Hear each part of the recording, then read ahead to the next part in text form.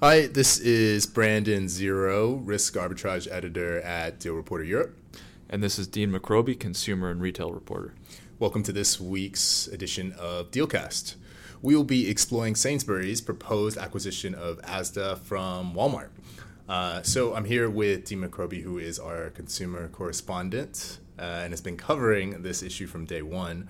The CMA's investigation, the CMA standing for Competition and Markets Authority, the antitrust authority for the region, is reviewing this deal and has taken the case to phase two, which usually implies a good deal of scrutiny. Can you give us an overview of potential overlaps, Deane? So this deal has been fast-tracked to phase two, so the CMA can take a better look at the implications for local markets. And so much of this deal is really local. Even prices at a national level are set based on local competitive considerations. So the CMA right now is digging down into how the merging parties overlap in local markets and really what their local competition is.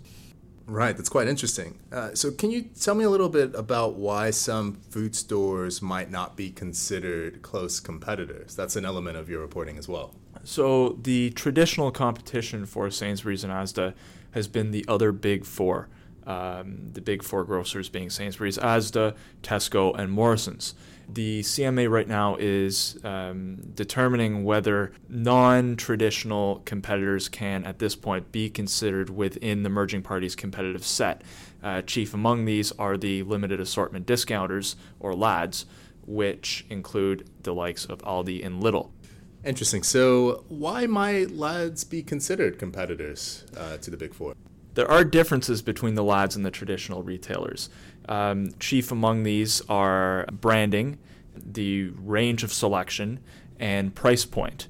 Now, if the CMA were to determine that consumers substitute one good for another, or substitute shopping at, say, an Aldi for shopping at an Asda, or the other way around, they would be considered to be in competition with one another. Branding affects consumer choice, and the CMA is also looking at whether the own-label goods carried by the LADs compete with the branded goods carried by the big four, carried by Sainsbury's and Asda. Among the own-label goods carried by the LADs, they also have a category of what are called brand-like goods, or own-label goods that mimic branded goods, and these may be seen to be in competition with branded goods. And for this reason, the CMA may find that the LADs are more like the merging parties than the CMA has previously considered them to be. So, Deane, why does it matter if the competitive set is enlarged to include the LADs? If the LADs are included in the merging parties' competitive set, it would make the number of disposals eventually required by the CMA theoretically smaller.